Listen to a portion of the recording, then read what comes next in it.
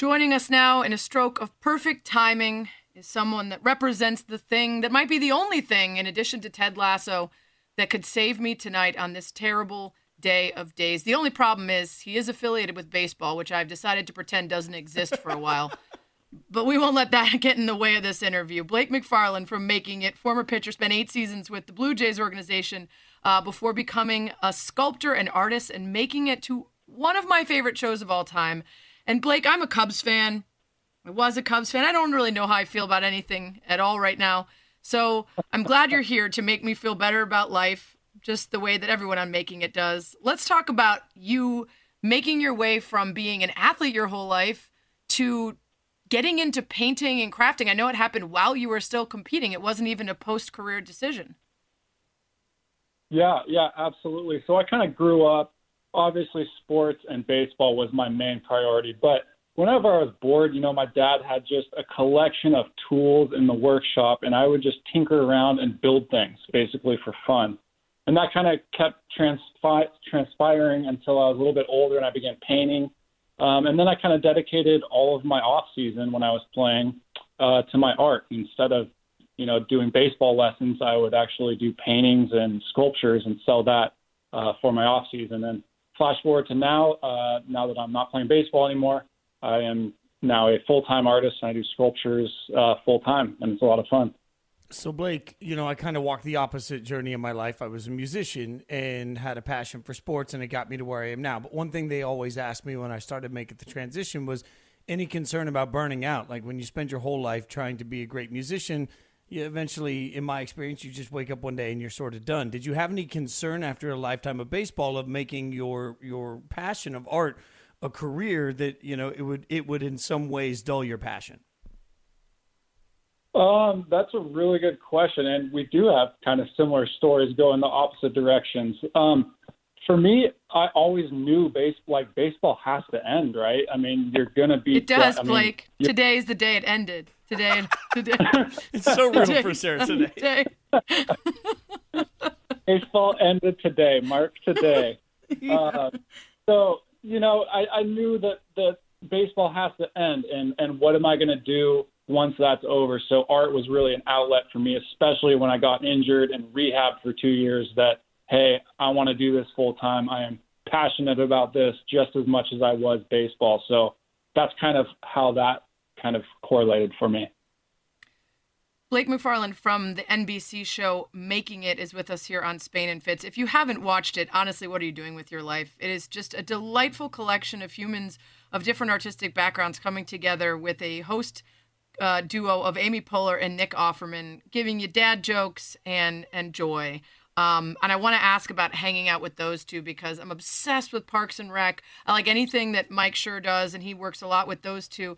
And I want to be best friends with them in life. So tell me, what was it actually like to just spend time with them, even in the moments between filming or things that didn't make the cut?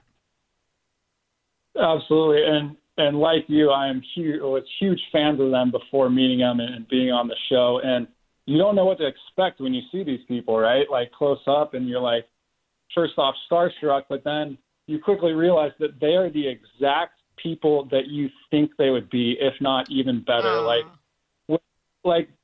they were just hilarious. And there's so much things that didn't make the cut that just had us on the floor dying. And I mean, they would say stuff that, wouldn't be that wouldn't make the show, and it was just them. And it was really cool to see who they truly are, and they met and exceeded all my expectations. It was so fun. I know, Blake, that it was the show that reached out to you. How did that help sort of your validation for this entire movement and feeling like you belong in that community?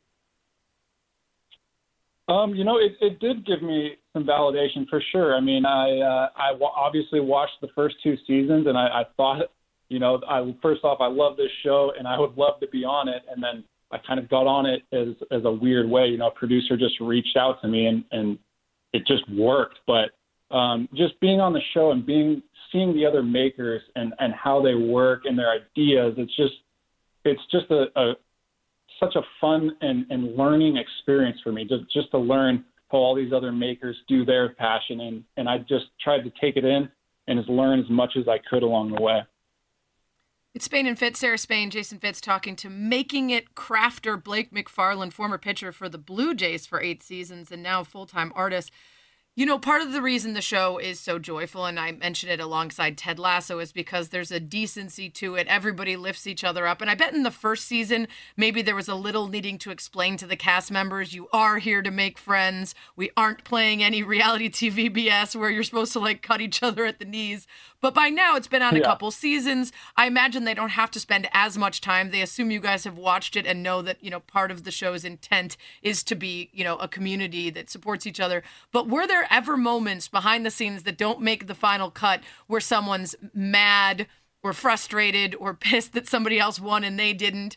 Because it doesn't seem possible to have it be a competition and yet have everyone be so nice to each other all the time. Yeah, that's the crazy thing. And honestly, there was nothing like against anyone else winning. But what I can tell you is there was a ton of frustration with just trying to finish things in the time frame. I mean, I was super frustrated a lot of times when, you know, things don't go working according to plan. And so definitely there wasn't like, we were all just super happy for each other and just happy and excited to be there.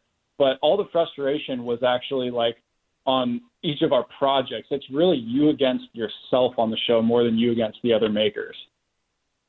With that being said, when you walked away from it, is there an area where you felt like you found something that you wanted to integrate into your day in and day out art?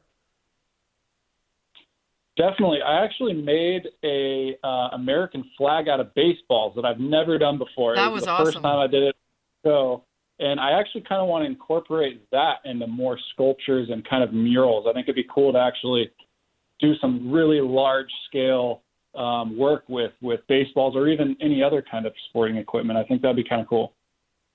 I was thinking perhaps you were going to steal some of the tricks of others where, you know, always using the same particular materials or, you know, something that you had never thought of before. Because there's certainly some folks on this season that, I mean, they're doing stuff with materials I've never even thought of before.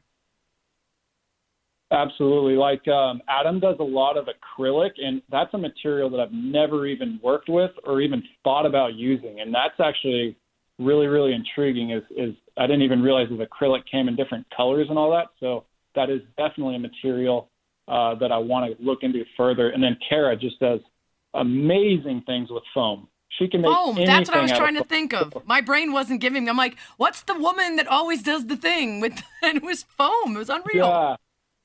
Yeah, she's amazing with foam. She can make foam look like anything. So what's your process like? I'm always curious with this because, you know, again, in music, I can watch somebody do something and think, all right, I'm going to replicate that. And 6 months later, I feel like I have it. In sports talk, I can listen to somebody. When you see an artist do something, like how do you start to take that and say, okay, I want to use elements of it, but I still want to make it mine? That's always tough. I think you can either kind of take what they do and then work it into your own idea, or maybe it's just a material that they work and you're like, hey, they do this wood joint this way, like maybe I could do it that way or something like that. You don't really just copy them, but you could take a part of what they do and really incorporate it into a new area that you want to go and something that you think would be really good and work well.